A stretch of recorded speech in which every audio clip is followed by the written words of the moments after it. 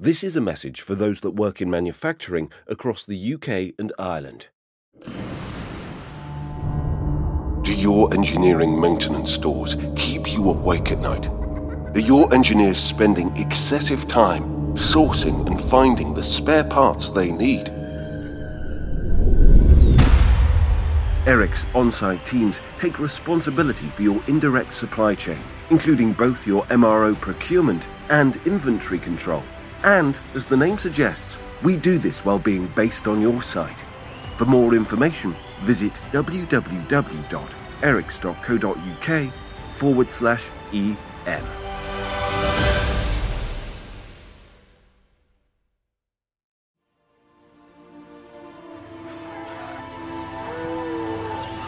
Animals have evolved in remarkable ways to the demands of life in the ocean.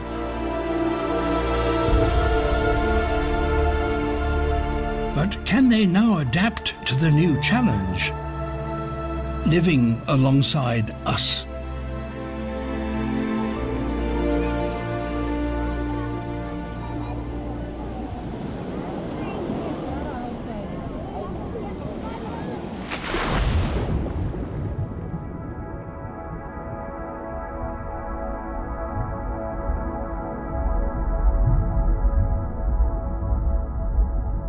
Marine life makes up 80% of all species on Earth.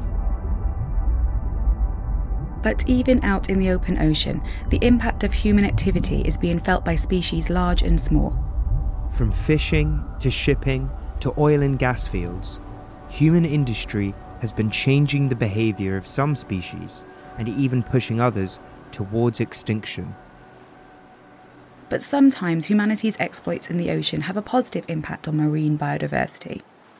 Piers, seawalls and shipwrecks become artificial reefs, attracting marine life and boosting local biodiversity.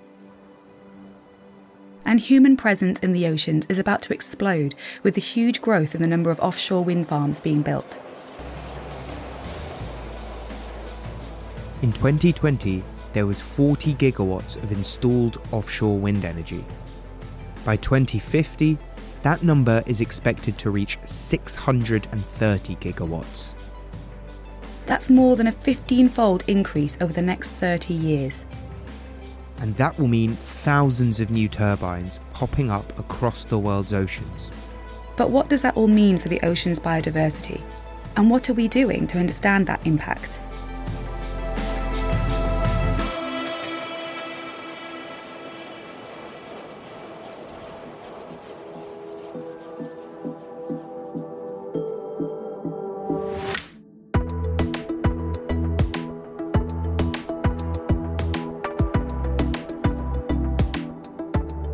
Welcome to Engineering Matters.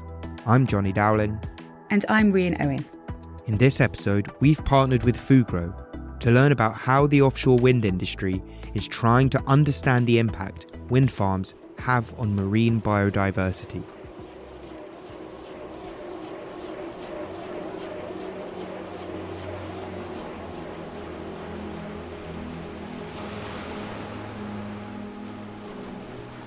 The first step when looking to build a wind farm in the UK is to go to the Crown Estate.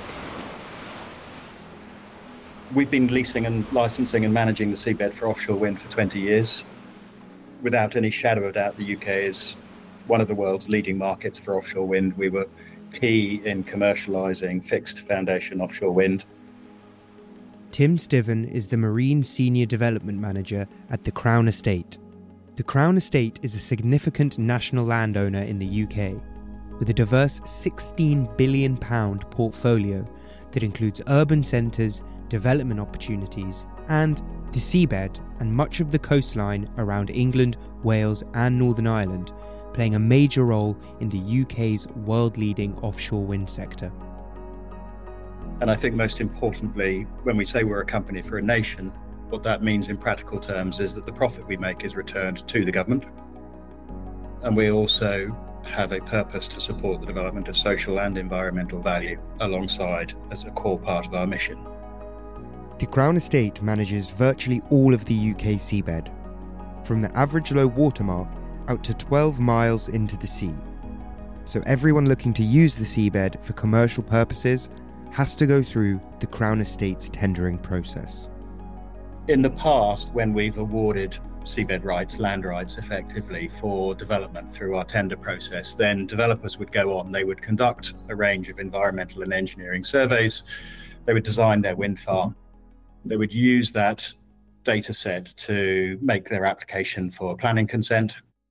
Obtaining consent, they would apply to the government or bid in a government auction for a contract for the revenue, for the offtake of the energy. And all of that would get them to the front doorstep of taking their final investment decision, which would lead to construction. Now, what's taken me 30 seconds to describe takes them sort of somewhere between 6 and 10 years and hundreds of millions of pounds to achieve.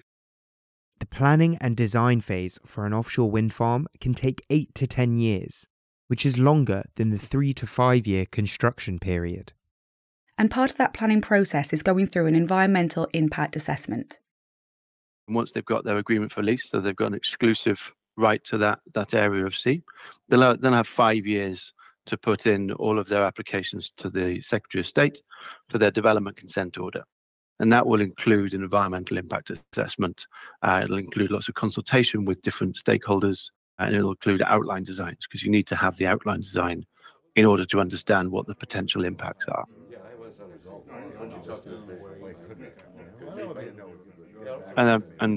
So the EIA will go through a scoping phase where they say, of all the things in the world, what do we think we're going to affect? They'll go through the preliminary environmental assessment where they say, well, these we think are the potential effects. These are probably the ways in which we're going to mitigate them. Dan Smith is the global solution owner for offshore wind site appraisal at Fugro. Then, once you've got to consent, you then will have made a number of commitments. And these can number to hundreds of commitments. Many of them will be based on management plans and documentation. So you'll be saying, okay, a fixed period prior to construction, we will develop a plan to show you how we're going to manage this potential impact, and we'll agree it with the relevant people, and we'll have all of that in place so our contractors to understand how they are meant to operate so that we can avoid impacts. But then the other ones will be more along the lines of, well, we've done an assessment, we recognize there's a potential effect, and we're going to monitor it. So maybe they'll monitor underwater noise, or maybe they'll monitor the seabed before and after the construction, and then a number of years into construction. And these monitoring areas are quite challenging because basically putting anything out to sea is expensive. If potential impacts on biodiversity are identified during the EIA process, they will first try to design it out and mitigate its impact. So it could be underwater noise, so from piling.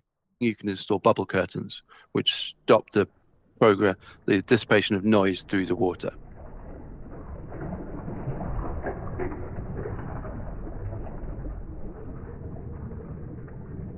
So, for example, if we use underwater noise, you may commit to installing that bubble curtain, but you would also commit to a certain operational procedure, and you'd commit to having marine mammal observers on your vessels, and those marine mammal observers would be monitoring what the contractors are doing and how the installation is going, which is then reported back to the relevant regulator.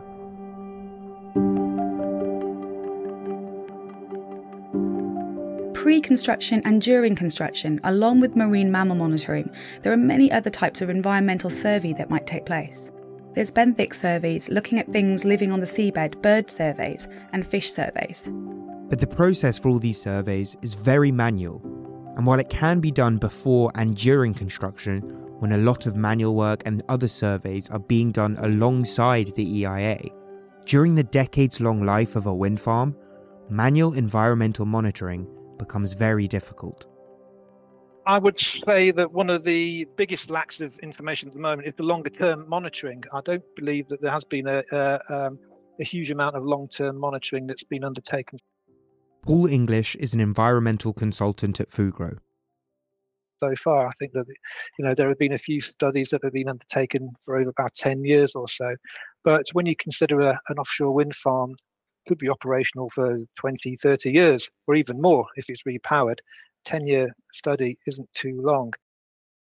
While environmental studies do take place, over the long term, there are still many unknowns. So the UK has had a long history of environmental monitoring of offshore wind farms as part of their licence conditions. Not all of that monitoring has been totally effective, and some questions still remain. One of those questions is, what are the effects at close range? So what are the effects immediately adjacent to each and every offshore wind farm? By this, I mean, are there potential enrichment effects? The problem offshore wind has, compared to oil and gas, is the pure number of structures and the vast area those structures cover.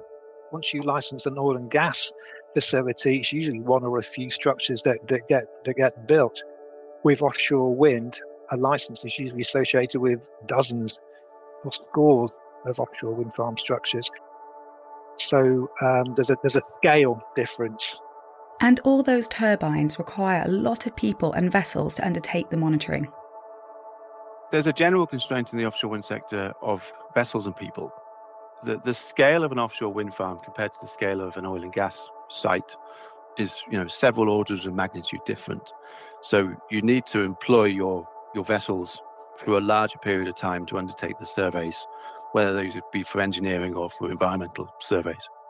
That means currently you would send people out on those vessels, and those people would then be utilized for that period of time as well. So that means that they can't then be doing work on another wind farm. So there's the scale and the manualness of the assessments. There's the question out there, right? Like when we have all these offshore wind farms out there, how are we going to scale all these processes up? Because it's not just how you collect the data, it's also who is going to analyze all that data, who is going to manage all that data, right?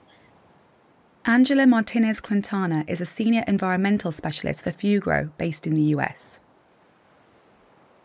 So this happens all the time. You have sensors that become more sensitive, cameras that become better, boats that become faster, everything, cameras that become smaller, better, easier, user-friendly. So you get up with all this information very fast available for you, but then who is going to actually look through all the videos and count all the species? And, so there are different in the workflow, there are different bottlenecks, right? So to tackle this issue, Fugro is turning to new technology. We should try and do more with the vessels that we have. So, for example, we're investing in a project called BWild, which is under a Dutch subsidy, and that's to use the USV, which would be used for an asset inspection. USV meaning Fugro's Blue Essence uncrewed surface vessel. So not for the survey, but for the monitoring and inspection of the assets, which you need to do for the warranty of your offshore wind farm. So if you're there, you could be taking other things while you're doing it. So we're looking at then, well, how do we take eDNA samples? How do we take water samples, which we can then analyze? How do we use the same video imagery for understanding the benthic ecology? And you can apply the same logic to lots of things. We send out, you have to do a range of geophysical assessments. And we find that actually it's better and faster for an offshore wind developer if you also do your environmental assessments or some of your environmental surveys from the same vessel at the same time, because you've got one campaign. One of the monitoring methods Dan mentioned there was eDNA, or environmental DNA, a promising solution to the difficult task of measuring an area's biodiversity. Right now, the methods that they use to quantify fish is trawling. So you have fishing boats that go there, they grab all the fish, they do this, like they can do 30 or 40 trawls every three months to also capture seasonality and so on. You have your marine biologists on the boat. They actually sort all the animals on tables, they weigh them, they measure them. It's very time consuming. And it's a very destructive method. And this is how they are actually doing the surveys for fish. Measuring biodiversity this way also means you often miss species that are more rare in that area. But eDNA offers the potential to capture any species that has been present in that area. So if you can take a volume of that water and then you pass it through a particular filter, so that you then end up with basically a sludge, which you can then analyze, it will tell you the presence of different types of species. So it gives you a variety of the species that are in that volume of water at that particular time, at that particular location. It doesn't tell you how many there are. I don't think it actually tells you whether they were alive or dead. It's just that they were there. eDNA also has the potential to allow you to be far more localized and targeted in looking at an area's biodiversity. If you want a bit more targeted information, you really, say you want to know what's right at your foundation, then you'd want to be right at your foundation to get that information. And that's kind of why we're looking at how we can take these from our ROVs, because they'll be right on the location of the foundation, and it'll give you that sort of the information about the species right there. ROVs are remotely operated vehicles, and eDNA is still in the early stages of development, and more work will be needed to scale it up and replace fishing boats as a monitoring method. So environmental DNA is actually very good with certain species, with fish, with marine mammals, and maybe not as good with certain invertebrates, right? We also have biomass out of environmental DNA. You can have number of species, it's more like a presence-absence kind of tool, right? So yes, it is a great tool, and they are exploring it because it would be very much easier to scale the monitoring up with this technique than doing trawlers. If eDNA and ROVs are able to scale up the data collection process, the industry will reach another bottleneck: processing and interpreting that data. Because again, you can have very sensitive sensors or very high quality imaging, but if you don't have actually the manpower to process that information and transform it in results and analyze it, it doesn't matter. The other process is having AI that is going to help you to go through videos or through acoustic data or through images faster to identify species and to be able to analyze the data faster. Exciting technological developments like AI monitoring, ROVs, and eDNA have the potential to revolutionize how offshore monitoring takes place. But right now, the more manual methods are still required. The UK has had offshore wind for over 20 years, so plenty of data has been collected, and the Crown Estate is trying to bring data together to best utilise the seabed. To do this, they have been building a digital twin of the seabed around the UK. For us, what it means is an ability to characterise the whole of our seabed. So to understand the geology, to understand which bits of seabed are valuable for which purposes. So we're talking about offshore wind, but we also manage the seabed for carbon capture and storage, for telecoms cables, for electrical cables, for gas pipes, for aggregates extraction. And we see new sectors emerging like natural habitat, markets for natural habitats and nature restoration. So for us, what a digital twin in inverted commas means is an ability to understand, pretty much in any given square kilometre, what is the best use of the seabed given all of those competing purposes.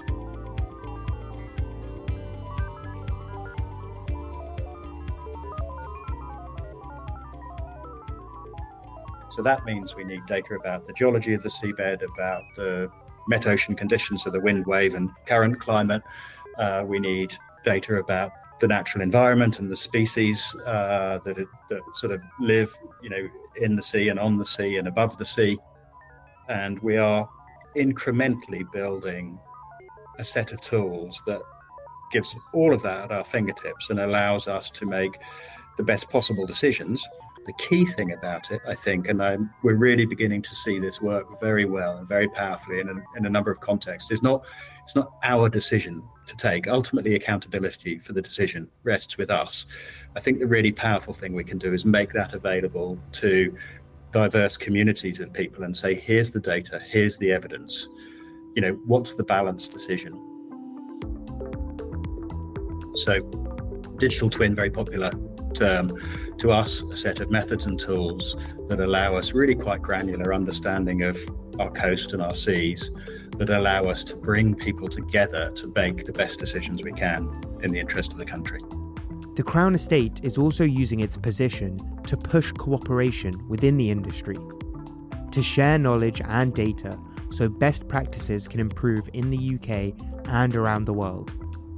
We're particularly proud, I think, to say that we have, a leading role globally in helping people access and organise information about the environment. So a number of things we do. The first is what we call our marine data exchange. And all of the data which is collected by our developers as they design and consent their projects comes to us and is stored by us, and after a period where it's no longer commercially sensitive, is published by us in the marine data exchange, which you can interrogate. So all of that data exists in one place and can be used by others for other beneficial purposes. And it's been running for 10 years. It's had its 10th birthday very recently. And what we see is the information from 3,000 surveys representing 260 terabytes of data, which is freely available to anybody who wants to access it and thinks that they may have a use for it. The Crown Estate also funds and leads the Offshore Wind Evidence and Change programme.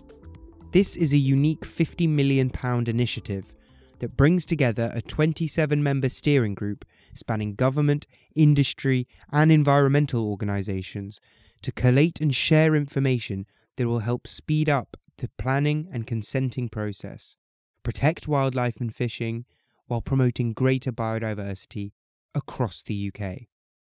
And across the world, organisations are pushing for all industry stakeholders to take environmental monitoring seriously.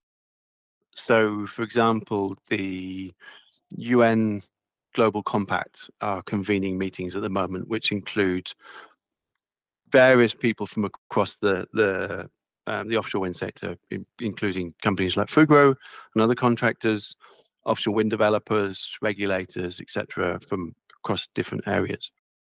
Because if you just look at, say, the North Sea has a number of different countries that all have coastlines on the North Sea.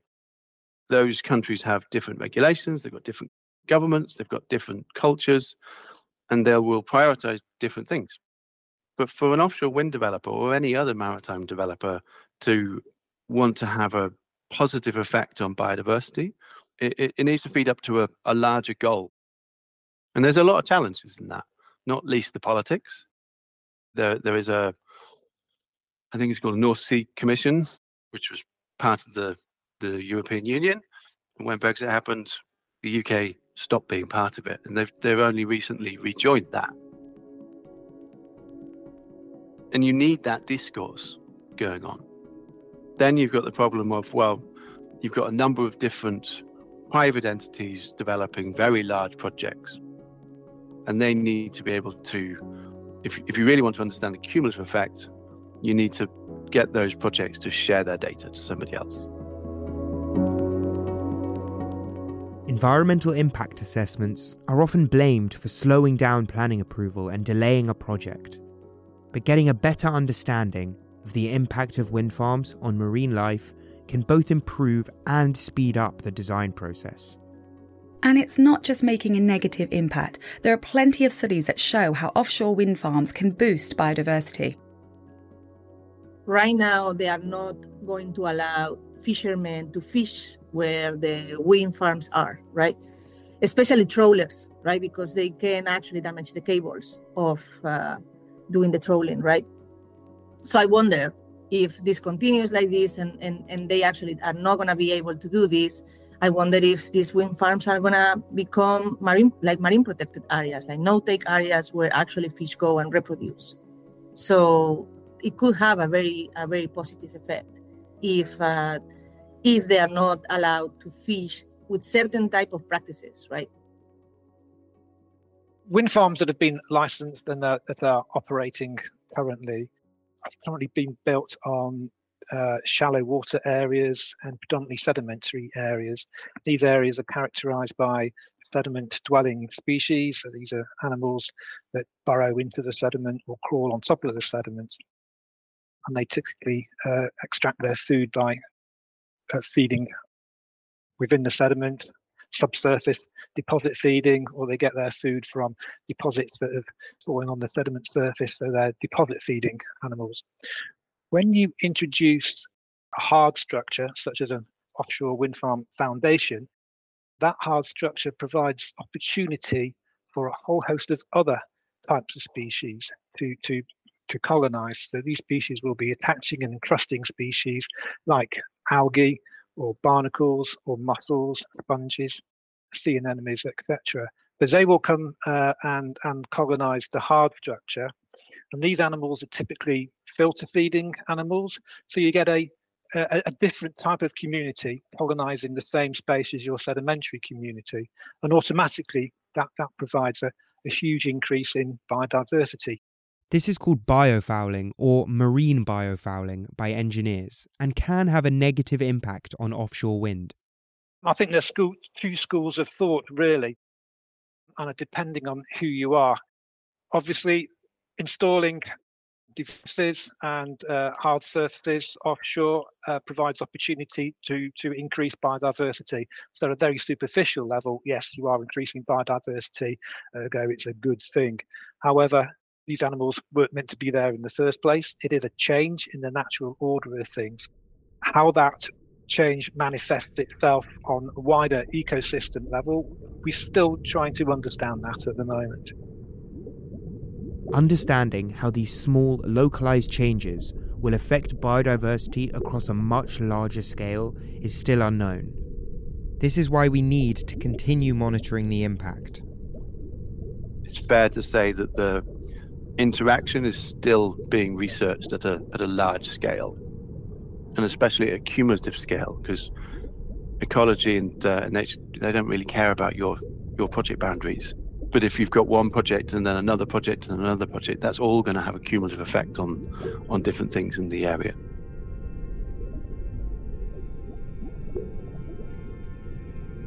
It is totally possible that it's going to be an increase in biodiversity. However, because you are creating now like stepping stones in the ocean where they were not any, so it can be also a way to have invasive species actually moving from one pillar to the next. As we continue to monitor the biodiversity around offshore wind farms and get a better understanding of its impact, we will learn how to mitigate the damaging aspects and promote the elements that boost biodiversity. As we're building these very large projects at a scale and a pace that we've never really done before, we do need to take the time to make sure that as we do it, we're understanding what the potential effects are so that we don't have unforeseen consequences in the future. The more knowledge that we have about the impacts on biodiversity, the better we can design our wind farms and the faster we get them built. Well, within 10 years' time, I would like to see the need for monitoring reduced because we understand the impacts and all parties have accepted what those impacts are. We understand the spatial scale over which change would occur. We accept the temporal scale over which change would occur as well. My general feeling is pretty positive. I find everybody in the offshore wind sector is there because they want to be part of doing something good. They all have a genuine desire to improve the world.